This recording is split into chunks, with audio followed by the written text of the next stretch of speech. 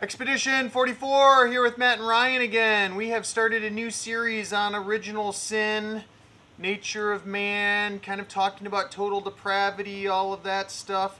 Last time we really jumped into more of a history lesson on original sin. That was, we got several comments, emails, things like that saying they had no idea any of that existed. So that was kind of fun for us to kind of go into that.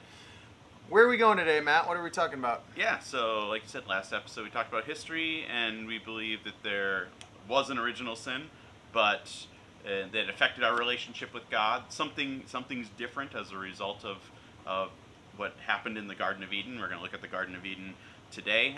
But last episode we really looked at where Augustine and the Reformers and how they introduced this kind of unorthodox view of original sin, where guilt transfers from Adam to all humanity, and in total depravity, if you attach that to it, means that we're totally unable to seek after God, that we're disabled in our will, our mind, all of that stuff. So today we're actually, since we did a whole bunch of history in the last episode, today we're going to do a whole bunch of scripture. Yeah. Before we start that, I think it's important that we just kind of, again, take a time out and we just kind of preface where we're going today. And so when we look at original sin, there's some kind of hermeneutical laws or rules that we always live by, whether you call them textures of interpretation or law, whatever that might be, that Matt and I feel like we're always going to interpret the Bible with the same lens, with the same approach. And one of those things is that we don't want to dissect or disconnect the Old Testament from the New. If it was true, and I sort of mentioned this in the last video, if it was true in the Old Testament, it's likely going to be true and very similar in the New Testament. Yep. Now there's foreshadows, there's connections. It might operate somewhat differently or be painting the picture for the approach of the way something was going to differ in the New Testament, but they have to be very connected. And so when you talk about original sin in any traditional or messianic Judaic circles, it's a very different conversation than in evangelical circles, because the Old Testament is likely held in a higher perspective or view than maybe even the New Testament. And that's because of the Torah and the devotion that goes into it and everything else. And so I kind of want to say that today we're going to take an Old Testament look, and we'll get to the New Testament, at what the original sin did. And the way this flushes out is the word itself is really the desire or the propensity to want to do those things. So at the tree, we were given this option, good and evil, that's tov ra, like which way do you want to go? And so in Judaic circles, you're going to have simply interpreted desire. Is this good desire or is it bad desire? Is it desire that naturally is going to funnel you towards the path towards God, or is it desire that's going to take you away? And neither one of them is inherently bad, so to speak. You would think of the, we talk about the tree of good and evil, and we're going to get more into this, but it wasn't all evil. There was something going on there. And it was the knowledge of. It was the knowledge of, not necessarily this is good or evil. It's just knowing between good and evil. So this is a hard one, because this is kind of, called the Yetzer Hara of the desire that pulls you that way. I like to think of it as like the Star Wars Force, and this is the way I had a whole chapter that kind of connects some Star Wars things, and that's very similar. The Force can be a good thing or a bad thing, and so in this idea, it's as you're pulled towards a worldly or even evil desire, the way that you react to that is either going to make God smile or frown.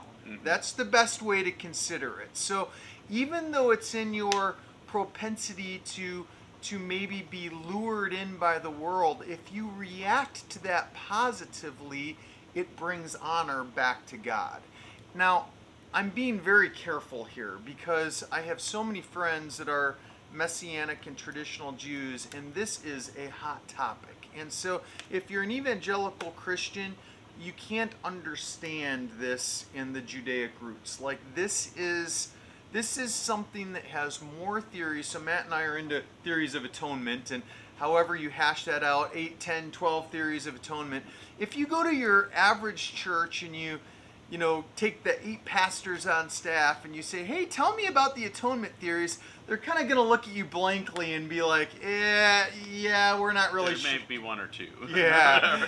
And so they're just not really familiar with that. But yet, when you go to any kind of circle of Hebraic thought, you're going to get, this is something that everybody could talk over and over and over. In fact, in the last month, I listened to a 3-part lecture on the Yetzer. I believe it was Yale or Harvard that this 3-part lecture was given. And it was, I mean, really, really in depth. It was basically going over all the different theories of this. And this is not an exhaustive one, although I've been tempted to do an exhaustive version on this, but I think this might be as close as we're going to get on Expedition 44. So if you are of my Hebraic friendship group, you might think differently about this, but I'm just going to say if that's the case, you've probably thought about it a whole lot more than anybody else listening to this, and we respect differences view. In fact, one of the things I love so much about the Hebraic culture is that different thoughts are welcomed and celebrated. Mm-hmm. And so you often get people, unity and diversity. Yeah, coming together Friday night to Saturday and staying up all night, basically bantering about different thoughts. And it's welcomed. You would research this and you would stay up and you'd have it, yet I hate to say it, but it seems like in our evangelical world, those turn into fights. Those aren't welcomed. Yeah, those aren't casting celebrated. People out. Yeah. And so that's kind of where my background comes from. Is I like to have these conversations. I think it strengthens our connection to the Scripture, to God. It makes us rethink our own thoughts and work through all the different things. Makes us appreciate the diversity within each other while centering on the core things. Yeah. So there's going to be some people that listen to this that say we're barely touching the tip of the iceberg, and we know that. Mm-hmm. We could do a 50-part series on the Yetzer. But we just want to introduce it with the idea of original sin. So to do that, Matt, let's start with Genesis 2 and 3. Yep, so the first part of our episode today, we're going to look at, kind of go through overview of Genesis 2 and 3 and how does that tie into original sin. First, we need to look at, in Genesis, we see Adam and Eve as the first priests in the garden. We've gone over this many times in our videos. In Eden, which is kind of the Holy of Holies, they have a vocation to image God, to bear His likeness. And so God gives them one command, not to eat from the tree of the knowledge of good and evil. Genesis 2:15-17 says this, "Then the Lord took man and put him in the garden, and to cultivate it and keep it. The Lord commanded the man, saying, For any of the trees in the garden you may freely eat, but from the tree of the knowledge of good and evil you shall not eat, for in the day that you eat of it you will surely die." All right, so where we're going with here is first knowledge of good and evil. It's, as we said earlier, it's the knowledge of good and evil. It's not just the tree of good and evil. And usually, even in evangelical circles, we focus on the evil. It's not just the tree of evil. She ate from the tree of evil and she became evil, when that's actually not, not what it says. The text says. No, she had the knowledge of good and evil. Yeah. Their eyes were opened.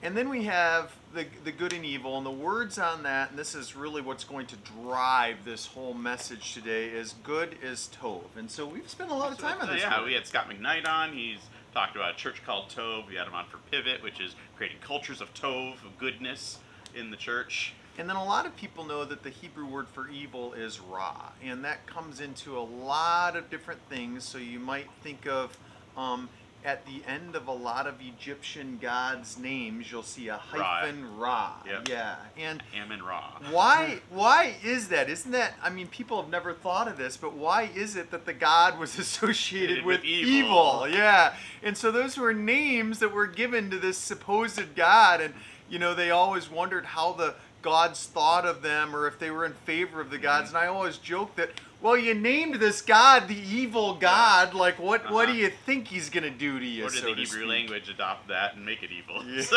right. So, yeah. Now, what's really interesting is surely die in Hebrew is usually not translated. In fact, Net Bible sort of handles this okay. Several Hebrew Bibles are going to handle this much different than what your English translations are, because in Hebrew it's really best read die, die. Yeah, muth muth is the way that it reads. When you open up your, sometimes I say things like this and I get people open up interlinears and they're going to say, well, it doesn't say muth muth. It actually does. You're going to read it so that there's obviously some changing in the words a little bit, like we say walking instead of walk. But that's what you're reading in your interlinear. And so it's pretty much die, die, muth muth. And the place that most theologians have fallen on this is there's a double death happening. And so when the fruit is going to be partaken, they're going to be separated from the presence of God. So that's the first step. Now this is, you got to be careful here, because what it looks like in Hebrew is it's an ongoing death. Both of these are an ongoing death. It's not an immediate death. It's that you're going to be now walking the road of separation. And so in your dying you will die. Yeah. And so both of them are this kind of ongoing death. It's a double ongoing death. And so the first one is that they're no longer walking directly in the presence of God. They're going to be away from the presence of God. However, as we know in the Old Testament, the presence of God still comes and goes. That's that, with the Israelites, that's that Shekinah, cloud. Yeah, the Shekinah glory. And so today now that we have Jesus in our life and we are a temple of the Holy Spirit, like some of us at some times are more in the Spirit than at other times are. And so that's the sort of coming and going. But I'm going to say that we'll never completely return to the life that they had walking hand in hand with God until we likely get to a recreated heaven and earth. Yep. And so that's where life is returned. Now the second death, die, die, the second one is that because we no longer have the tree, and again, there's a lot of theories on this, but most good theories are going to say that death was going to be there from the beginning, yet the tree or the garden that they were interacting with was sustaining life. Yeah, and so that's why, like, Adam is created from the dirt. Yep. He's the dirt man. And so dirt equaled mortality. And it says, like, in 2 Timothy that only God is immortal. Yeah. And so there's this view that we are born with immortality. We aren't born with immortality. We're born mortal, and God sustains us. Just like God sustains everything. In Him we live, move, and have our being. It's only in Him that is sustained. So the two deaths are going to start and be continual. One of them is going to be a physical dying, and the second one is going to be a separation from God. Now, both of them eventually are going to be reclaimed or regained, because even though we don't have physical life like we do now, most people are going to believe that we're going to be given a new life in the new heavens and the new earth, and that's going to sort of take a physical / spiritual embodiment, and then also begin to be reinstated to that life of walking directly in the presence of God. So there's those two things. Now, again, this gets to be a very Hebraic, controversial conversation, and so if you only had the Old Testament, would you ever arrive that there's going to be eternal life? I don't know if you would get that. There's a couple clues. But we don't have time to get into that today. We're talking about original sin, so let's keep going on that. We're going to look at, now let's turn over to Genesis 3. If you have your Bibles, do that. We're going to first read verses 1 through 7, which say that, and now the serpent was more crafty than any of the beasts of the field, which the Lord had made. And he said to the woman, this is the snake talking, "Indeed, has God said, you shall not eat from any tree in the garden." The woman said to the serpent, "From the trees of the garden you may eat, but from the tree in the middle of the garden, God has said, you shall not eat or touch it, or you will die." The serpent said to the woman, "Surely you will not die, for the Lord knows that on the day you eat it, your eyes will be open, and you will be like God," be like Elohim. Yep. It is there, I believe. So, knowing good and evil. When the woman saw that the tree was good for food, and that it was delightful to the eyes, and the tree was desirable to make one wise. She took from its fruit and ate, and she gave it to her husband with her, and he ate. And their eyes were both opened, and they knew that they were naked, and they sewed fig leaves together and made themselves loin coverings.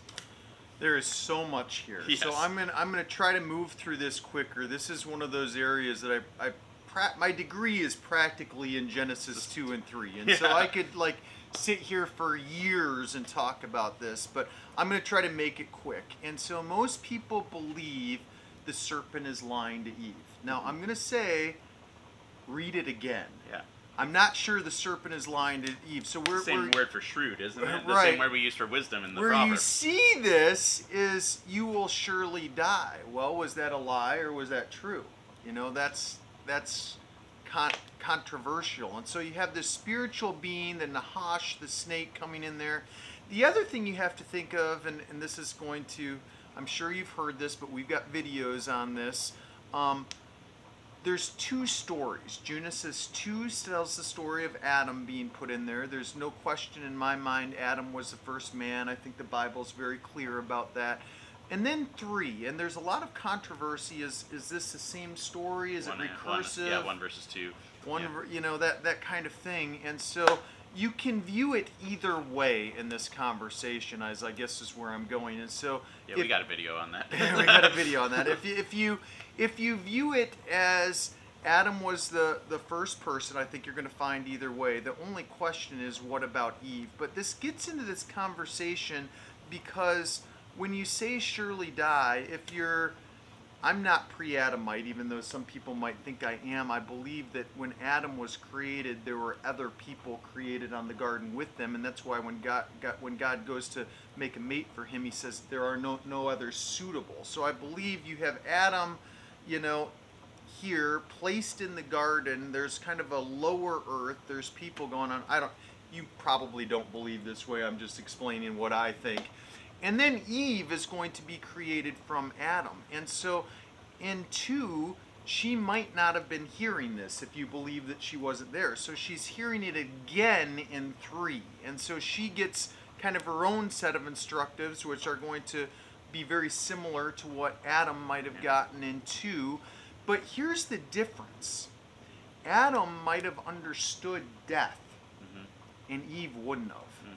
And so of course, they might be having these conversations, but we don't know how that worked. We don't know how the language worked in the garden or at the beginning of time or things like that. A lot of people think it was more caveman, that kind of thing, not necessarily language.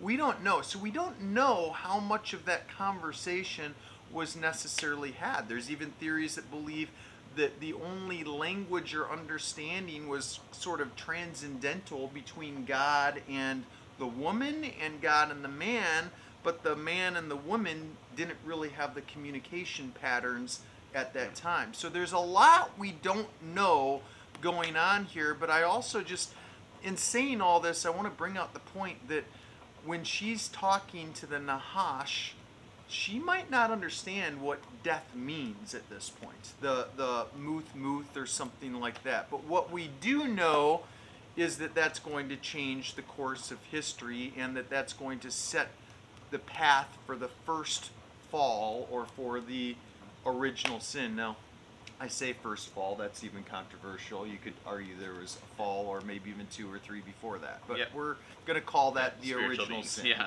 Yes. Yeah. So when we see the Nahash, the serpent tempt Eve, he may be possibly trying to get Eve to doubt God. And basically, what he does say is, when you eat of this, you will be like the spiritual beings. Yeah. So we've talked about that Eden was a garden temple on top of a mountain. We get pictures of this in the Bible. That was full of spiritual beings. Full of spiritual beings. Yeah. It was basically God's throne room. Right. Is what it was. It was the Holy of Holies. And so he's like, hey, you're going to be like the divine council. And I love the Bible Project's take on. Yeah. They have several videos that go over this. Series. And whenever they show Eden, they show all these crazy-looking spiritual beings. It's on top of a mountain. Yeah, it's pretty great. cool. So Eve may have misquoted the commandment, but basically, some think that maybe Adam didn't teach her the commandment right. That's another view that's out there also. But it could be that she was doing like what the Pharisees often did, which was called building a fence around Torah. Yes. You know, Jesus even does this. He says, "You've heard it said, don't kill, but don't even get angry," right? Yeah. So by not getting angry, you're not going to kill. He said, "You've heard it said, don't commit adultery, but don't lust." So he's saying, if you don't lust, you're not going to commit adultery. And maybe what Eve is saying is like, hey, if I don't touch the tree, I won't eat from the tree. Yeah. And so that could be another view that we're doing. I love how you said about building the fence around the Torah. Fences are big Hebraically. Yeah. And so that kind of ties into this Yetzer conversation where we're going at the same point, because essentially what you believed is that the Hebrew language itself looks like in many ways fences, and you would put fences to keep the outside out for protection, for instruction, for all of those things, and it was associated with a better view of learning and understanding, and it was also associated with making a place for God to land in your fence. Yep. So keep going here. Maybe Eve is saying that, like, hey, if I don't touch it, I'm not going to eat it. Yep. And most of our temptations usually come from within us, I think, of seeing things. Inner desires. But the snake here is actually putting the temptation in front of it. So Right. the first temptation is done in that way. And it also says that when they eat, their eyes are opened and they realize things. So it's not like they instantly become evil, but they have the realization of what is good and evil. So some of this conversation is going to get to when we have this propensity or this desire, is it coming from inside of us or is it coming from outside of us? And so we use the term the world, and I think that's a good term. But when we say the world, that can mean Satan, that can mean evil influencers, It can mean other people, that can mean carnality, Yeah. money. I mean, worldly desires take on a whole bunch of different things. And so this also changes because in the Old Testament, they were not the temple of the Holy Spirit. And so the Holy Spirit was outside of them as an outside influencer, where now in the New Testament we have Christ dwelling in us. Influencer. It's an inside influencer. So this is like the Yetzer, the desire part of this is going to get more complicated, because in the Old Testament it was almost all external. They would believe that there was really nothing inside of you that was drawing you. Everything that was drawing you is from the outside.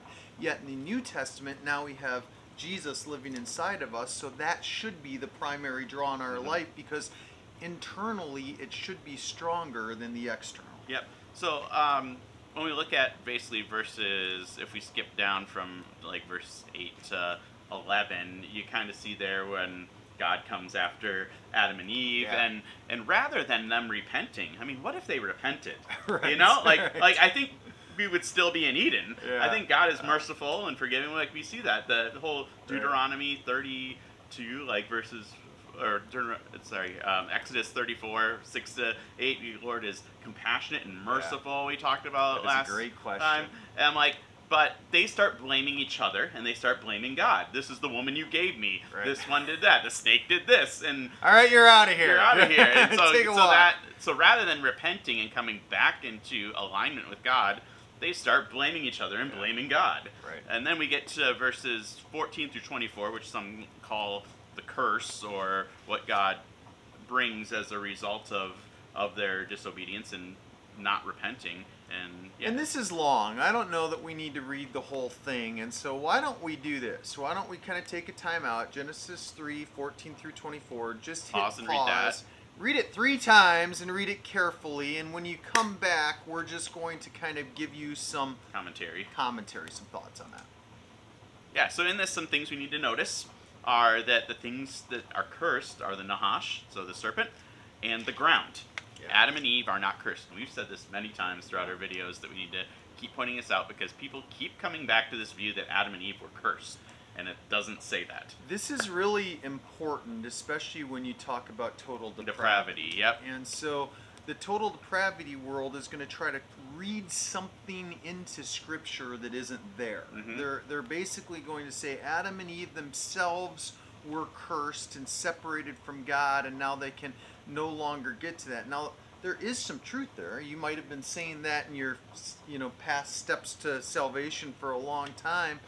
But you got to be careful. I said that in the last video, that some of those things that are rotely in our mind, we need to deprogram a little bit, because you're saying them in a way that theologically might not be very accurate. Yeah, I wrote this big paper on atonement, and I pointed that out many times, that when it talks about the curse and atonement, it's the curse of the law, not the curse of Adam and Eve, because there was no curse given to Adam and Eve.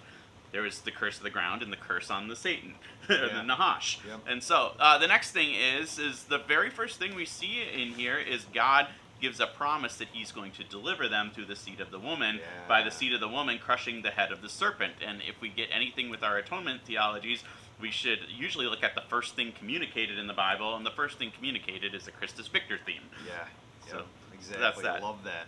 And so also we see, yes, the pain of childbearing will increase. There's going to be thorns and thistles, which will make cultivation harder. There will be inequality because of their rebellion, of men trying to rule over women, women's desire being toward man. This isn't our primary message here, but you know, Matt and I don't like to use the word egalitarian because it's kind of gotten some bad things, but we believe in total biblical equality. We believe that in Eden there is equality. In the last Eden, the first 2 chapters of the Bible, and the last 2 chapters, it's going to come back to that. We're messed up in the middle, but this is one of the things in Eden that seemingly is going to be lost. This is not God's ideal. It's a infraction of the worldliness that comes into it. It's not God's ideals, like you said. And notice what it also says here is that God says that they have become like us, knowing good and evil. So if we say that they have become like us, and if the thing they become is totally depraved, does that mean God's totally depraved? Right. No. I'm like, you can't read that into the text. This is probably one of the biggest struggles in this text, is essentially Adam and Eve were not like the spiritual beings. The Nahash says, if you eat from the tree, now you'll be like the spiritual beings. And then it's sort of quantified that now you've eaten, now you're like us. Yeah. And so you would think, wouldn't that be a good thing? Wouldn't that be good to be like the spiritual beings? And so for many years, I mean thousands of years, people have been hashing through this, saying, you know, was God protecting Adam and Eve? That's what Eden was. It was a, you know, protective mountaintop temple, so to speak. Also makes you question, like, what about everybody else? Did they know or not later? You know, things like that. From them. Yeah, that gets into some intertestamental stuff. Speculate on that, where the sons of God at the Genesis 6 thing was also not just about the Nephilim stuff, but also about the purveying of divine wisdom that they should not have had.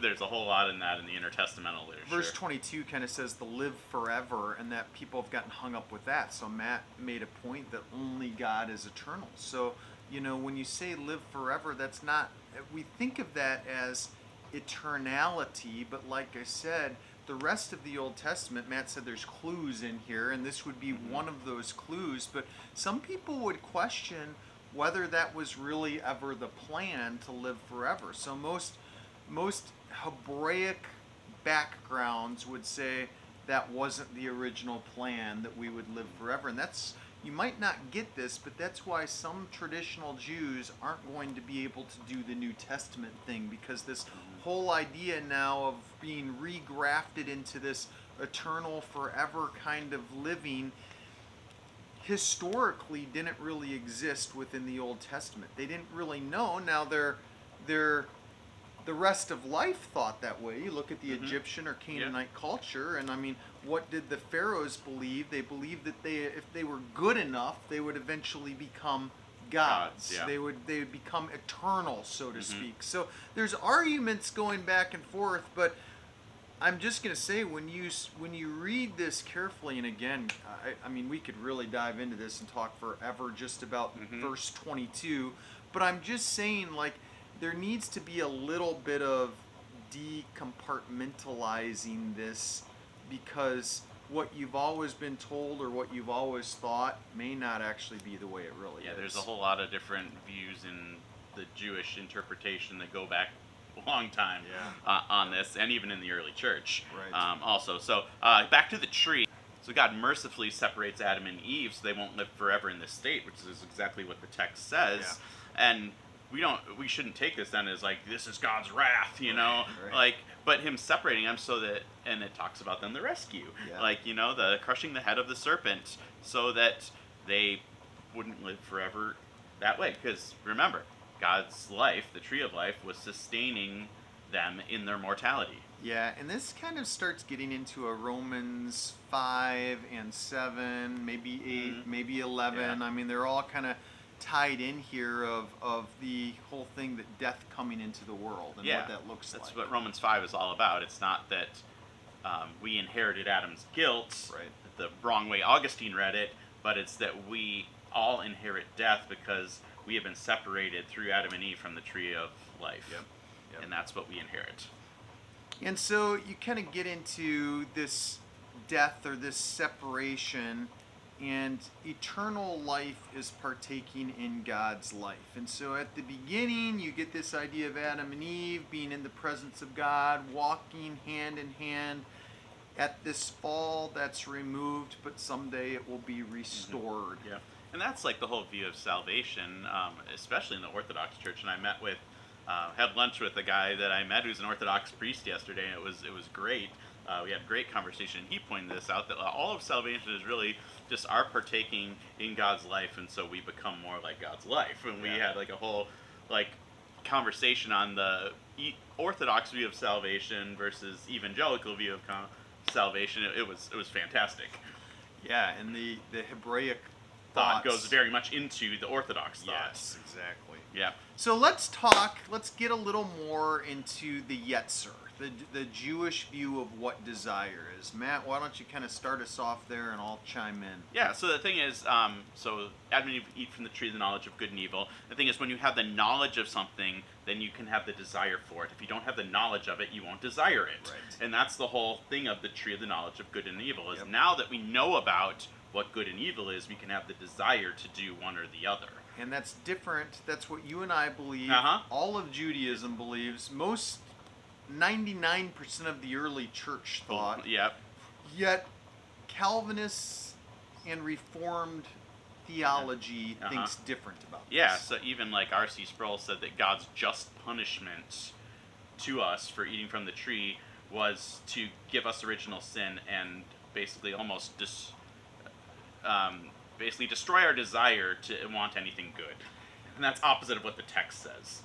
And it's funny because I love the rhetoric of R.C. Sproul. Like, I think he is one of the most great communicator, convincing people to ever communicate the Word of God. I remember when I was young, I would listen to his stuff, and the first time I listened to it, if you don't hear the other side, you'd think, that's good, that's it, that's the truth. But the other side, when you start looking through it like we're doing today, you get the other view that doesn't really add up. But we'll get there. And so in the Genesis account we saw that all we saw was that they now have the knowledge of good and evil, and thus they could act upon either.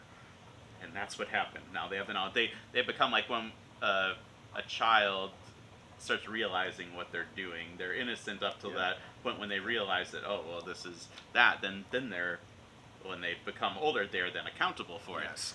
So in the Old Testament, there's essentially this idea that at the tree they were given the desire. And so they have a desire, you might call it a propensity, to go one way or the other. And remember, everything is external in the Old Testament. And so they themselves, they had a mind, they wouldn't have argued that, so they're thinking about it and they're making decisions, but every influence would have been an outside influence. Where today, particularly Plato did this to us, that we are almost gods ourselves, and that everything is inside of us, and that very little is external. And so don't get caught up in that. So think more of the Jewish view, the Yetzer. So the Yetzer is the desire itself. Now the words here is going to be Yetzer ha-tov, Yetzer ha-tov. You kind of all run together when you say it together like that. And so the Yetzer ha-tov is going to be the propensity or the desire to do good. Now, the Judaic view would believe that that's what you were created with. that that's what was in you from the very beginning. And so when they say the tree of good and evil, Tov and Ra, you're going to have this desire now, or the knowledge to see the difference. And so the most popular view is that before the tree, you only had propensity for the good. Mm-hmm. And that's why sometimes people get stuck in thinking it's a tree of evil. Yeah. And what did Eve, when she saw the tree, what did she say? It was delightful to the eyes. Yeah. It looked like it was good to eat. So Yeah. she saw the good of the tree. Right. Right? And so it's the propensity to do good, yet when you add the evil into that, now you're going to have a strained desire. You're not just going to have the one, you're going to have a double. And so the other one is Yetzer Hara. And so that's the propensity to do evil. And so this is a constant struggle. And this is where I really want to be careful, because again, in the Judaic circles, there are so many different theories of this. And what doesn't work is and I've even used this illustration and made some of my more traditional friends upset, is the Tom and Jerry view, I call it. The angel over here, the little demon angel over here, and they're kind of going back and forth talking. Their external sources, kind of influencing where you go. But we use that illustration because people just get it. From an early age, when you were a child, you understood that there was a propensity, something pulling you this way or that way, and you needed to decide which way to go. And so at a very basic view of the Yetzers is you've been given a knowledge, and now something's pulling you this way or that way. But the desire itself, the Yetzer, isn't bad. It's neutral. And the words in Hebrew tell you this, that there's a good desire and there's a bad desire. So there's a Yetzer HaTov and there's a Yetzer Hara. Mm-hmm. And so you're going to have the same desire that's sort of pulling you both ways. And this is the crazy thing about it, is even the desire or the propensity, the pull towards evil, can glorify God. That's the part that people get wrong on this, is that when I'm drawn to the worldliness over there in a Judaic mindset, if I don't go that way, it makes God smile. That's the easiest way to say it. Yeah. So it's just not ignore the temptation. Yes, it's not the evil itself that is bad. In fact, this is where you get into this, like, is God the author of evil? And some Judaic, even though they're not reformed, they might believe that God is sovereign over everything. Yeah, that He's used it to serve a purpose or whatever. And so,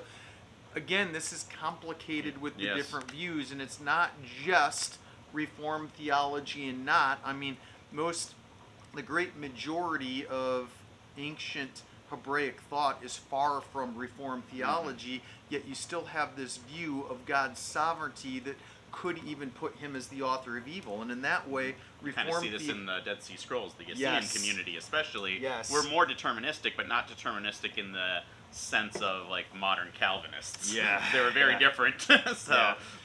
So you want to see it as, more of a desire, and we're going to get into different viewpoints or scriptures on this in a second, but one of the places where you see this is Deuteronomy 6:5. So I want to take just a little field trip and start this with Deuteronomy 6:5. And so the reason why this is important is because most of you would know it as the Shema. This is the resuscitation, probably 3 times a day. This is what we do. This is where we're going. And even though, like, Matt and I are not traditional Jews, the whole idea of the Torah was to keep you on a better path before the Messiah got there. It was a shadow that pointed you to the Messiah. And today, I hate to say it, but I think we need that path better than any other time. So it's still good. So what most of you know about Deuteronomy 6:5 is love Yahweh, the Lord your God, with all your heart. And so in Hebrew, when you get into this, the all your heart is B'kol Lavavka.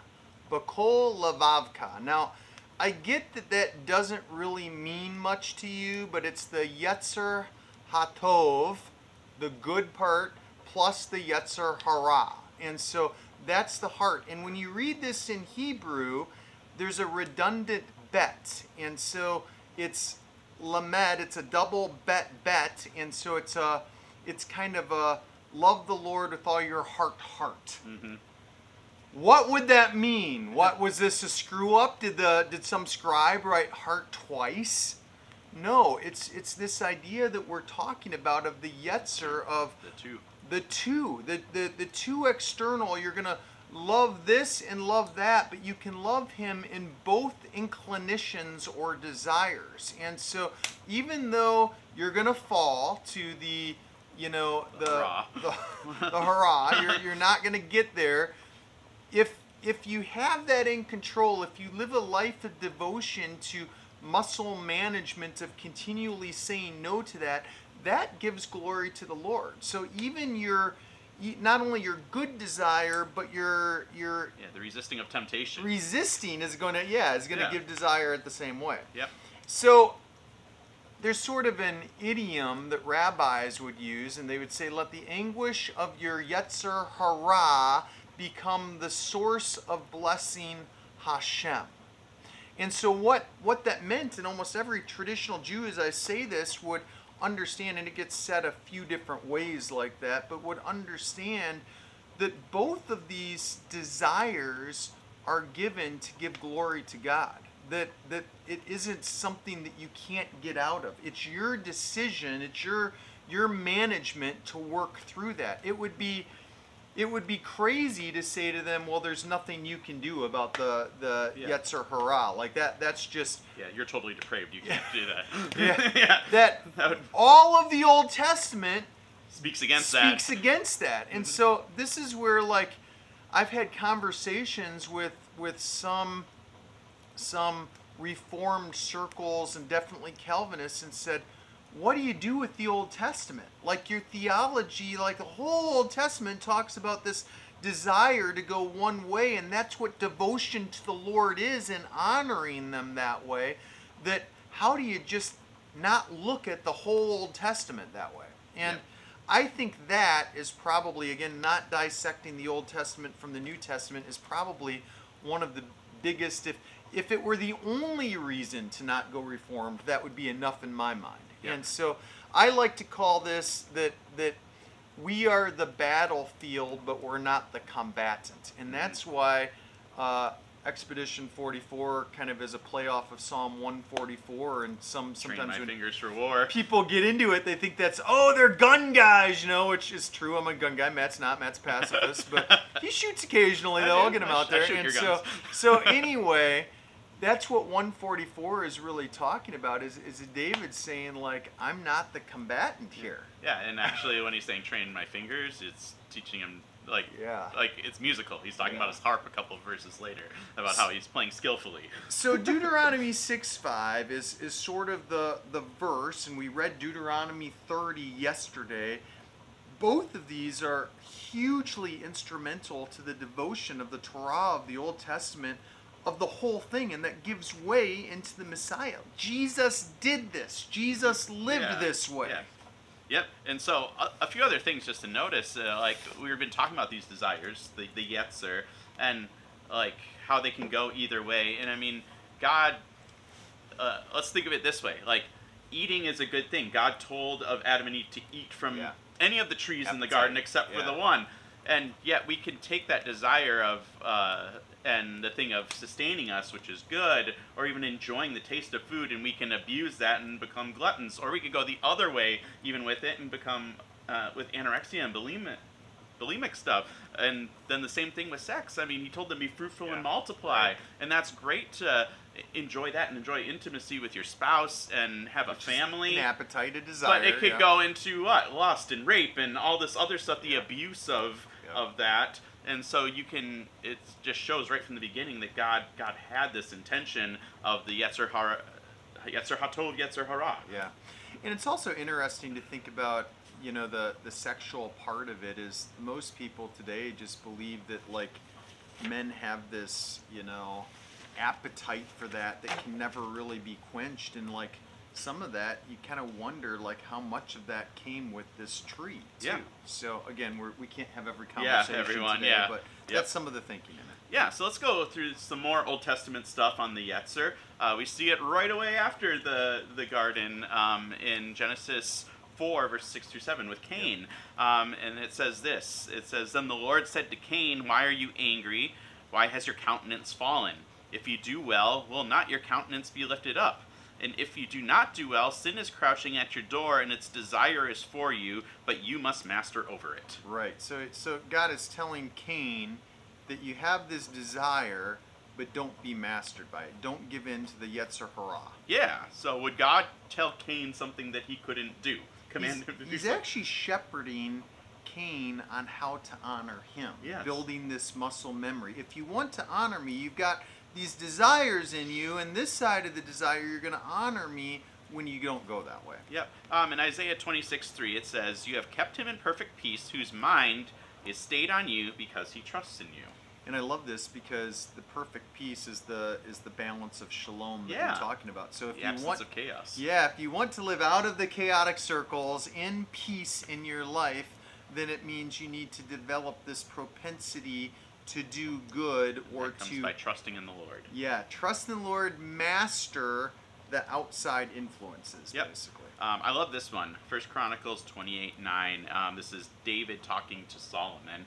It says, "As for you, my son Solomon, know the God of your father, and serve him with your whole heart and with a willing mind, for the Lord searches all hearts. He understands every intent," that's Yetzer there, Yep. "of your thoughts. If you seek him, he will let you find him, but if you forsake him, he will reject you forevermore." Yeah, so this is thoughts, ambitions. Yep. So this one is here we have Yetzer. That's about that. It points out right in here. There's evil inclinations. There's good inclinations, Yep. depending on what you take. He indicates that you are able to serve the Lord with your desires willingly, Yeah. and so it's not a total depravity verse whatsoever. Right. Now the next one is Genesis 6:5, and Calvinists kind of take Genesis 6:5 and God's comments to kind of use that as a Proof text. proof text. And again, that's really, it's so funny because often in theology, when you hear the main text, you think they say things, and then when you go back and read them, you're like, that's it? That's all it says? And this is kind of one of those moments. Yep, so Genesis 6:5, "Then the Lord saw the wickedness of man was great on the earth, and every intent, Yetzer, of the thoughts of his hearts was only evil," Ra, "continually." Yeah. So we got basically they'll talk about from birth, they'll say from birth, see, this is the proof text, they're evil from birth, their Yeah. thoughts are only Yeah. evil. But I think that we need to keep reading here. Yeah. This is like right before the flood, Yep. how does God explain this same thought? These are kind of the bookmarks, like Right. the bookends of this whole story Yep. of the flood. And what does God say? He expands on that same thought in Genesis 8:21. Yeah. That says, "The Lord smelled the soothing aroma, and the Lord said to himself, I will never again curse the ground on account of man, for the intent, Yetzer, of man's heart is evil," Ra, "from his youth." That's important. We'll get into that in a second. "And I will never again destroy every living thing as I have done." Okay, so Yetzer, evil, from his youth, Naor. It doesn't say that he was born evil. Nope. I think this is important in that what a Calvinist view would say is that from inside the womb, once that happens, every person is bad, and we're going to get into this with babies pretty soon. Yep, but next like episode.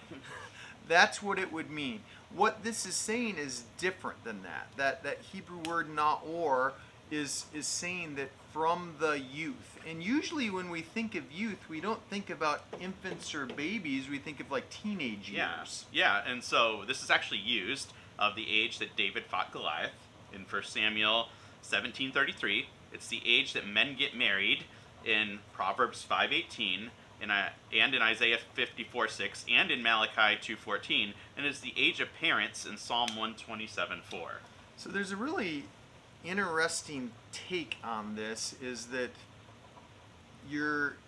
those things are let into your life during your youth. And so when that, again, we're going to get into the babies thing, but like, it definitely does not say, according to all these texts, that you are born with this, that you are like that from the beginning. It's saying that those things, those external sources, are going to be the one going to influence you, influence and then it's going to become your habits and your character.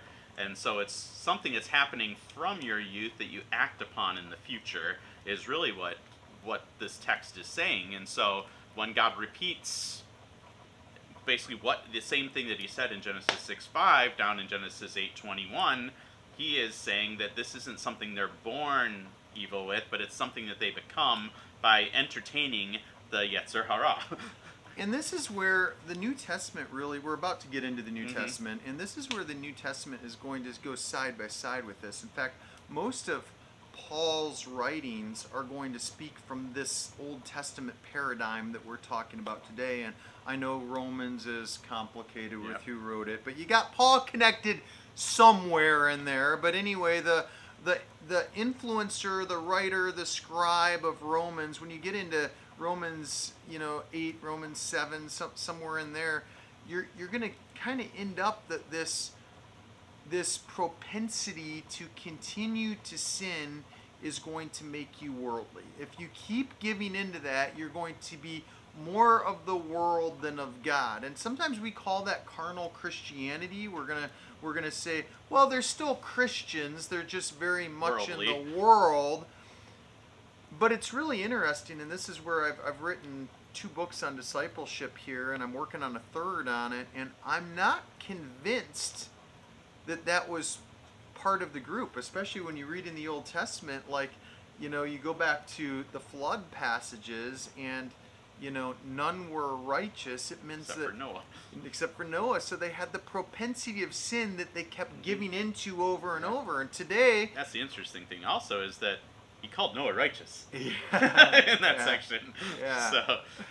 And so if you give in over and over, if you give in more to the inclination of the Yetzer Hara than you do of the Tov part of it, then there's this question mark of which side of the fence are you really in? And I don't want to draw a line of salvation right now. I think too many people do that. Try to say, well, where am I? That's up to God. Where are you? That's above our pay grade. Yeah. And so I don't want to do that, but I'm just saying the Old Testament, the Hebraic thought of it would be that if you're not consistently in devotion to keeping these things in check, if you're more of the world than of God, then you're not set apart or in a discipleship before the Lord. And going back into the 6:5, you would have been deemed as unrighteous, not righteous. Yep.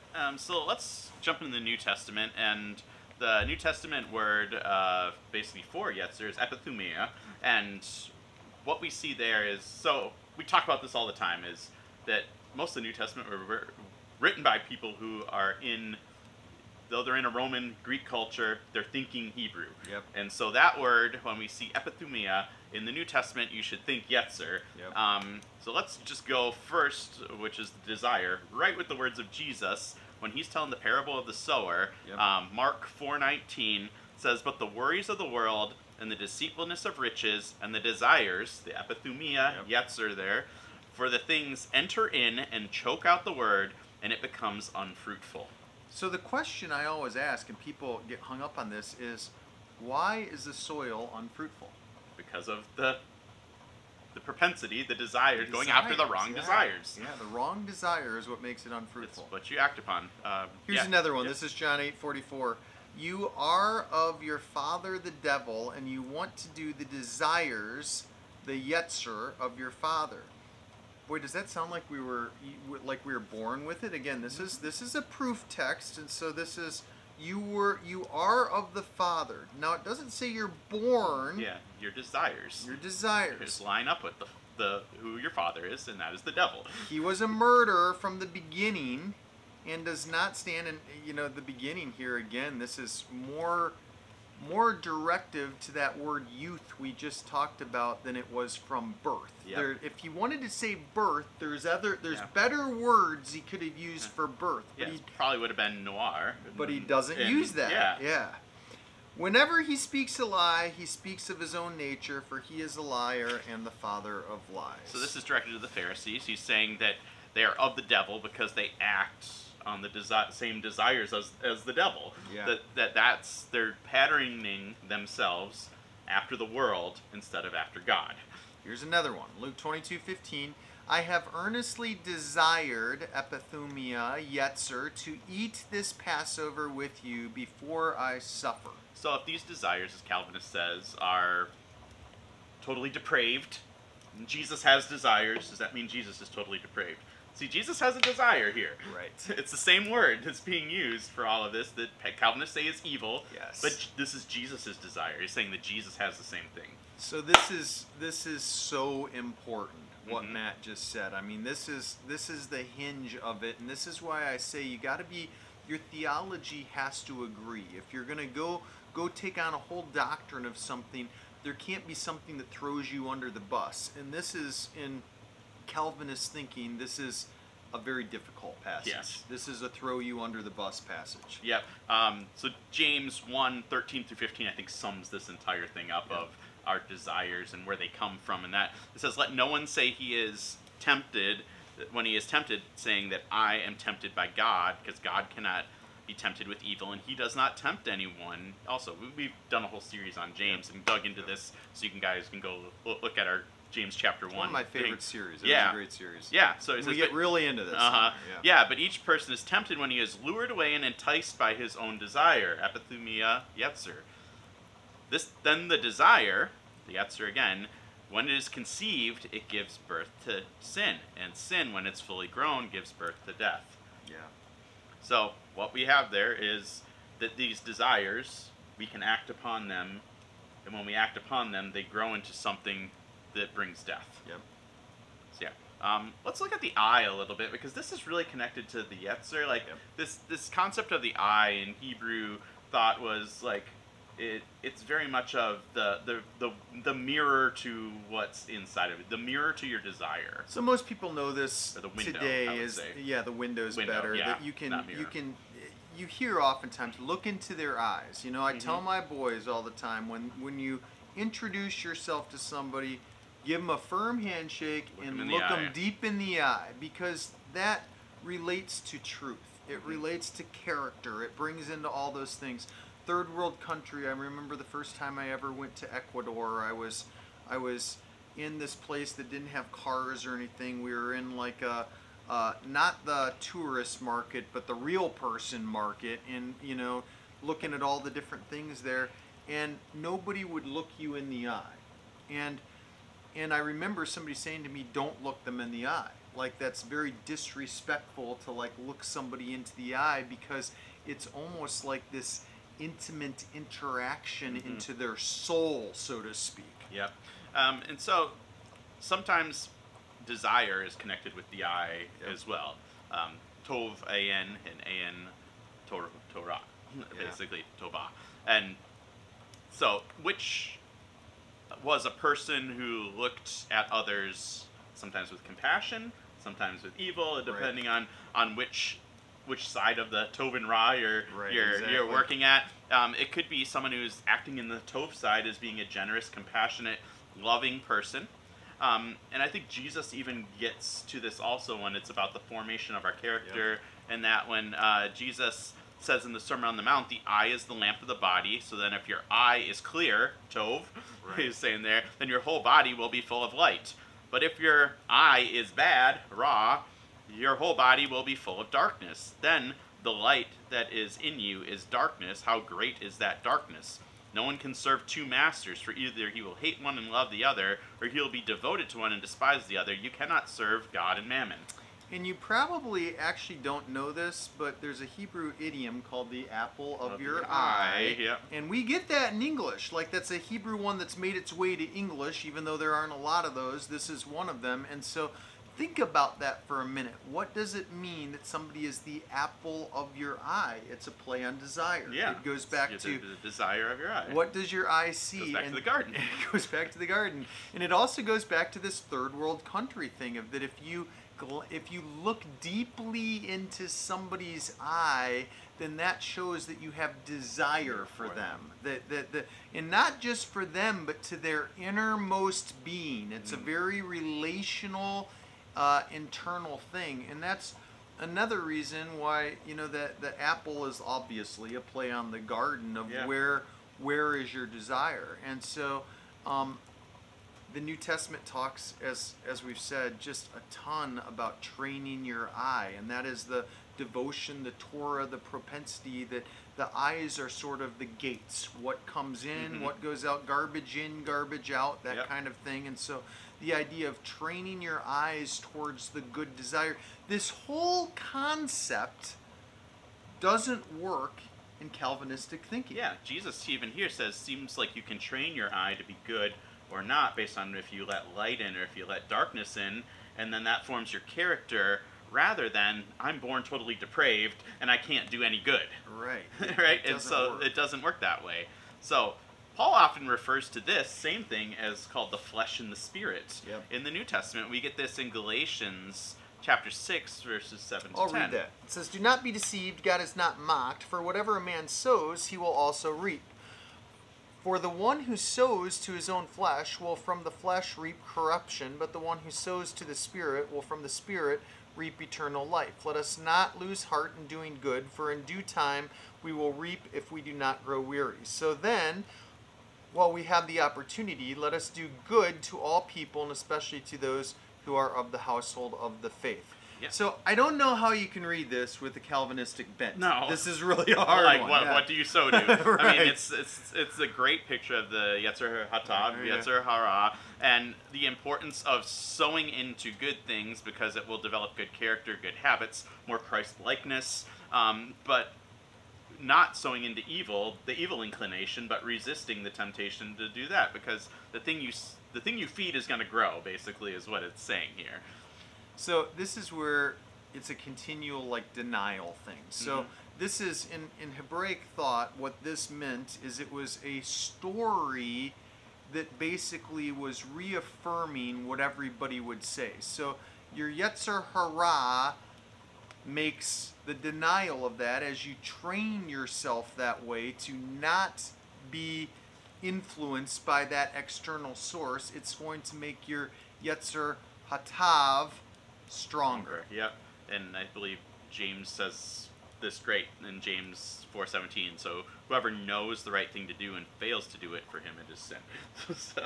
So it's about knowing and it's about doing. So that's pretty much what the Bible said. We've connected the Old Testament thoughts, which again, it's all over the Old Testament. I mean, almost every psalm speaks to this. But it's also in the New Testament. Like Matt said, it's the New Testament, they're thinking very Hebraically, and when you think this way, it ties it all in. So now, let's circle back to where we started yesterday and talk about Augustine and Concupiscence. Concupiscence. Yeah. There you go. Yeah, so what in Hebrew is the Yetzer, and in Greek is apothumia, when translated into Latin, that's concupiscence. Which is a problem. Yes, so we talked about concupiscence. So concupiscence is basically the word for Yetzer, but in Latin. And so we've already seen here, the Yetzer and the epithumia are completely neutral. They have a neutral meaning in Greek and Hebrew that you can act in a good way toward it or act in a bad way. But in Latin, concupiscence always has a negative meaning. Yeah. I've struggled with this one for a long time. Languages have definitely changed. And so words that originally meant something have changed. I would say this with the word perfect, and I've done a lot of study on that. We did a whole episode on that. Exactly. That the way we think of it now, Plato, according to Platonic views on it, is very different from what it was probably written at. Is that the case for this word? And I mean, there's very little to say that is the case. I would say from the very beginning it had a negative connotation to it. Yeah, I mean, in Latin, it's a translation from the Greek and from the Hebrew, but it has in that Latin culture, it had a negative meaning. It would be like for us today if we use the word consequence. We always think that consequence is a bad thing, right? Right. But I could say the consequence of my hard work at my job earned me a bonus. Yeah. It was something that came out of me doing something. Yeah. It could be good or bad, but because of this, in our culture, consequence usually has a negative thing of a punishment. It's a great illustration. So if you look it up in the dictionary, it doesn't necessarily have a negative connotation But to the way it. we use it on street, in the street, Right. is always negative. And that could be very similar to this word, except this word almost always, in fact, I say almost just because you might find something out Yeah. there. I haven't found that, but sometimes when we say these videos and I say Mhm. almost always, I'm just going to throw it out there. Maybe you'll find that, but I haven't found that. I found that it's always negative. And because of that, when Augustine does it this way, it's going to completely change the view of desire, to not make them a desire that can honor God both ways, but to make one completely evil from the beginning of time as the way you were designed, and the other not. Yeah, and remember, Augustine couldn't read Hebrew or Greek, so he only was dealing with this Latin interpretation of this word.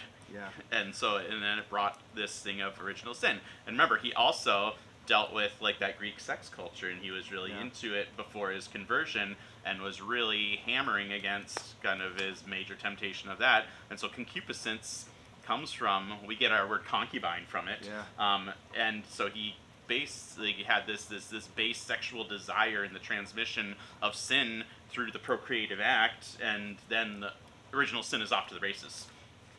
Now, if you are connecting dots, if you watched our last episode and you're connecting the dots here, I think your logic, your philosophical ideas are starting to put this together, but I want to connect some dots. So yes, the last video we did a portion where we said, here are some logical or philosophical problems you're going to have if you go this way, talking about a reformed bend. And this gets into that too, because as you're noticing, if you believe, as the Calvinistic side does, that from the very beginning you have a propensity or a desire for evil, that's innately built into you according to Adam, you're going to have a problem then when it comes to this idea that some people, this is the pronoun conversation, that some people are just built like this from birth. And this is interesting that the Reformed world is going to fight those views. They're going to tooth and nail say, no, you weren't designed that way. You've made the choices to be that way. But then they deny you can actually make the choice. Yeah. And so it doesn't work. If you're of a Calvinistic bent and you believe innately all those things were handed off to you from Adam, yet you're fighting that people were designed that way from the beginning, you have a problem. Where my personal view would say that all of these things, these desires, you give into them over and over and over. You weren't built like that from the very beginning. That's going to line up a whole lot better with the idea that people today are making lifestyle decisions. They're choosing to go that way. God didn't design them that way. That's what I believe. If you believe differently than that, that's another. I'd love to have a rabbinical Shabbat conversation with you on that one. All right, but let's look at what 1 John 3:7-8 says. It says, "Little children, make sure no one deceives you. The one who practices righteousness is righteous, just as he," he's talking about God there, "is righteous. The one who practices sin is of the devil, for the devil has sinned from the beginning." Again, the whole thing of noir there. The Son of God appeared for this purpose, to destroy the works of the devil. This is the part in the episode where I start feeling like it's a broken record, where I start to feel like we're beating a dead horse here. But we want to show to you it says it over and over and over in the Bible. Yeah. Right. So, would we need to be deceived if we were already born sinners? And totally depraved. Like we're already born deceived. If you just think through this, it wouldn't make any sense. Yeah. And so practice here indicates that it's something that we can do. It's muscle memory. Yep. We have the choice on what desires we can act upon, and that builds our character. So what about Romans 3? I'm going to play the devil's advocate here, and you say Romans 3, none are righteous, no, not one. So I think we need to keep this in context here. What's the context of Romans? So Romans chapter 1, we see Paul kind of coming against Gentiles, right?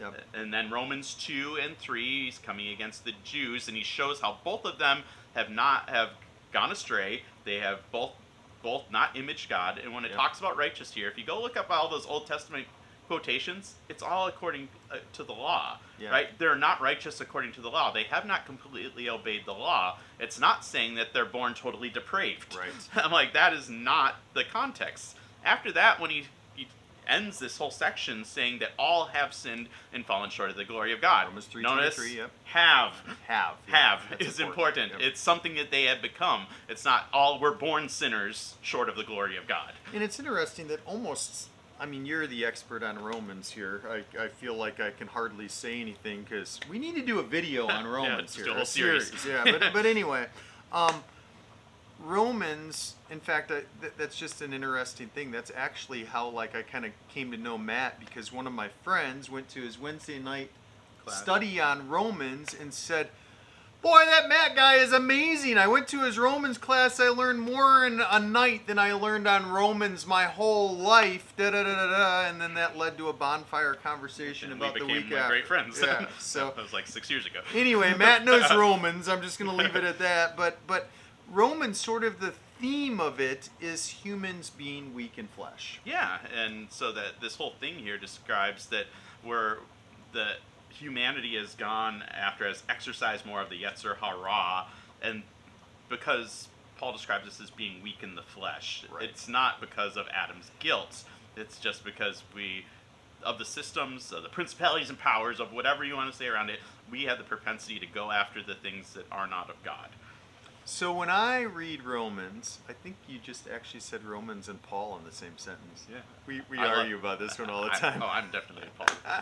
And so I would say 90% of scholars are. yeah, there you go.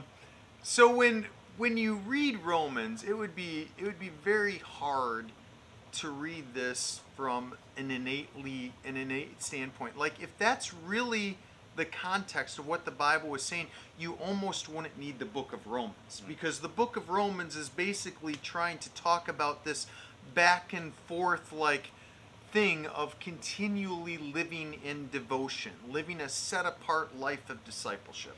Yep.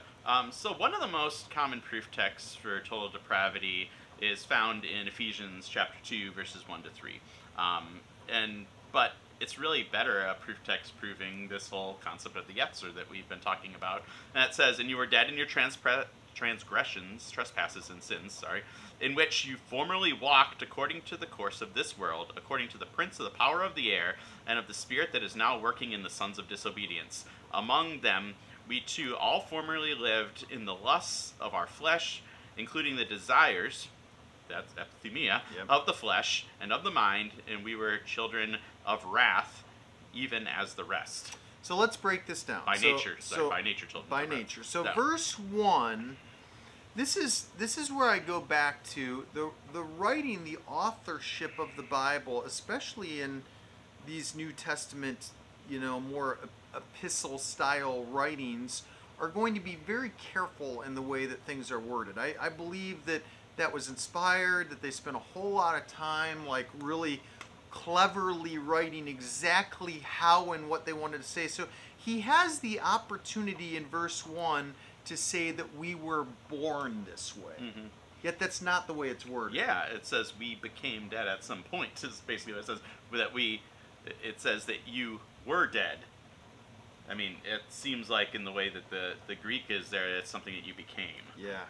You became dead. Verse 2 defines sin as being in the way that we're walking according to the world, walking according to the prince of the power of the air, Satan. Not that we were born this way, but it's an action, a choice that we did. It was our will that we chose to walk in this pattern. It was our will, and I love that you use the word pattern, because again, that goes back into that muscle memory, that are you going to follow these patterns, or are you going to follow those patterns? And Hebraically, again, with shalom and balance and peace and getting out of chaos, this is the recipe to do it, is you continually make decisions that are angled towards the Lord rather than towards the world. Yeah, and when we get to verse 3, it elaborates on this, talking about that we were living according to the lust of our flesh. Again, that's the Yetzer Hara, the desires of our flesh. Yep. And when verse 3 says that we are by nature children of wrath, it's physis here, which means by their designation. It's because they're walking this way that they're designated, that this is their trajectory, is that you're children of wrath because you're on this path. Now this really fits in with our concept of wrath. And so if you're taking more of a Calvinistic bent on wrath, what you're saying is that wrath means that God gets in a fury or upset. Yeah. Because you're born totally depraved. And so he has wrath from birth against you. That God is going to actually do something against you, basically. Mm-hmm. Where if you read it this way, what falls into that is that you're being handed over because you've repeatedly made poor decision after poor decision. Your desires, your Yetzer has been of the world. Mm-hmm. And so eventually God's just going to say, hey, if you keep doing this, I'm going to stop trying to steer you the other way. I'm just going to hand you over and let you fall into the consequences of your repeated patterns and decisions. Yep. And so following this, if you keep reading Ephesians chapter 2, from verse 4 on, it speaks of God's salvation in Jesus and how we're actually destined for good works, not evil works, and to walk in those good works. Yeah. And that's kind of, again, going back to the Old Testament. Again, like, I'm just sorry, I feel like this is a broken record over and over. But again, that's going to say, if your decisions continually are for the good, you're pleasing to God, even when you make decisions that are Yetzer Hara, the not so great decisions, that's still, those decisions centered around that, and the way that you work to that is still going to point towards God. So you kind of get back into that Hebrew idiom of you want to walk with God. Return to peripateo thinking. Yep, and that's that Hebrew idiom for walking in the way of life. Yeah, it's all connected. Yeah. And so this is, again, like, this is so hard to do in one episode to show you all the connections, but like, myself, somebody who's been into the Hebrew Bible, and I mean, I've spent my life studying the connections, like, this isn't even a conversation. Like, I have a hard time even, like, trying to be open to another view, because when you read the Old Testament like this over and over and over, like, it would be very hard to insert this idea that you were born this way, or that that's just who you are. Like, nobody, none of the ancients, none of those with Hebraic thoughts, none of the rabbis would ever view it that way. I don't know of one that would read it that way. Yeah. And so we ended our last episode looking at Deuteronomy 30, and it kind of comes down to a lot of the same thing today. It's just going to be a repeated thing. Should we read that again? Yeah, the Lord says, I put before you today life and death, and blessings and curses. Choose make the life. decision Choose life. Repeatedly. Yeah, choose life so that you Walk might live. this way. Yeah, so love the Lord your God and choose life that you might live. All right, so let's sum it up. Where have we been today? Yeah, so throughout this, we've seen that we've been given desires, Yetzer, we've been given ambitions, and we could use those ambitions, those desires, for good, or we could use them as evil. We could use them against the will of God, or follow the will of God, and it's something that's in us, since we have the knowledge, which knowledge comes desire, and we need to exercise the desire that goes after God. You're going to become the propensity of your desires. So whichever one you continually do, again, this is very Hebraic, this is who you are. I hear people say all the time, well, that's not who I am. Well, if your decisions and your actions repeatedly show you making decisions that way, guess what? That's actually who you are. Yeah. We do see that sometimes we're prone to go off, off the trail, Jesus says that our flesh is weak, and Paul says that Jesus crucified basically the sin in the flesh that was on the cross because our flesh was too weak to keep the law. And so his answer to that is practice righteousness. Yeah, practice righteousness. Yeah. And that's the whole thing of the Spirit in us. And now, like you said, we had, in the Old Testament, they had the Spirit influencing from the outside, but now we have the Spirit influencing from the inside. And as Paul says in Galatians, where he says that we need to sow to the things of the Spirit. Listen to that, the voice of the Spirit, and the Yetzer Hatov, and so into those things in our life to create our habits and our character and our behaviors in the way of Christ. Yep. And if you're reading it this way, and again, I'm going to say it's hard not to, you're going to have a hard time saying that we're totally depraved and completely unable to seek after God. When all these verses talk about making decisions towards righteousness, because that becomes who you are. And that's the issue that I kind of have with the Calvinist thing. We have all these, like, life and death, blessings, curses, versus, like, choose the way of righteousness or choose the way of evil. Choose like, to say whom you will serve. As for me and my household, yeah. And if we can't actually choose, is God lying to us? Right. You know? Like, if he says, hey, do this, and you can't do that, like, tell a giraffe, hey, go climb a tree. Yeah. Tell a monkey they can climb a tree. Never mind, I already made that decision for you. Yeah, he's not going to command us to do something that we're not able to do. That would make him unjust. And That's good. Yeah. So, that's today's episode. What are we doing next? Next week, we're going to continue this, but look at infants and children, look at the nature of children, and kind of, take this conversation maybe a step further, looking at total depravity, infant depravity, I guess you might say, in the Augustinian view, and how Scripture doesn't actually teach that. And that's going to be interesting, because when you go down that trail, it opens up to Jesus' incarnation, and that's going to be the following episode after that. How it connects. So we will get there. May the Lord bless you and keep you.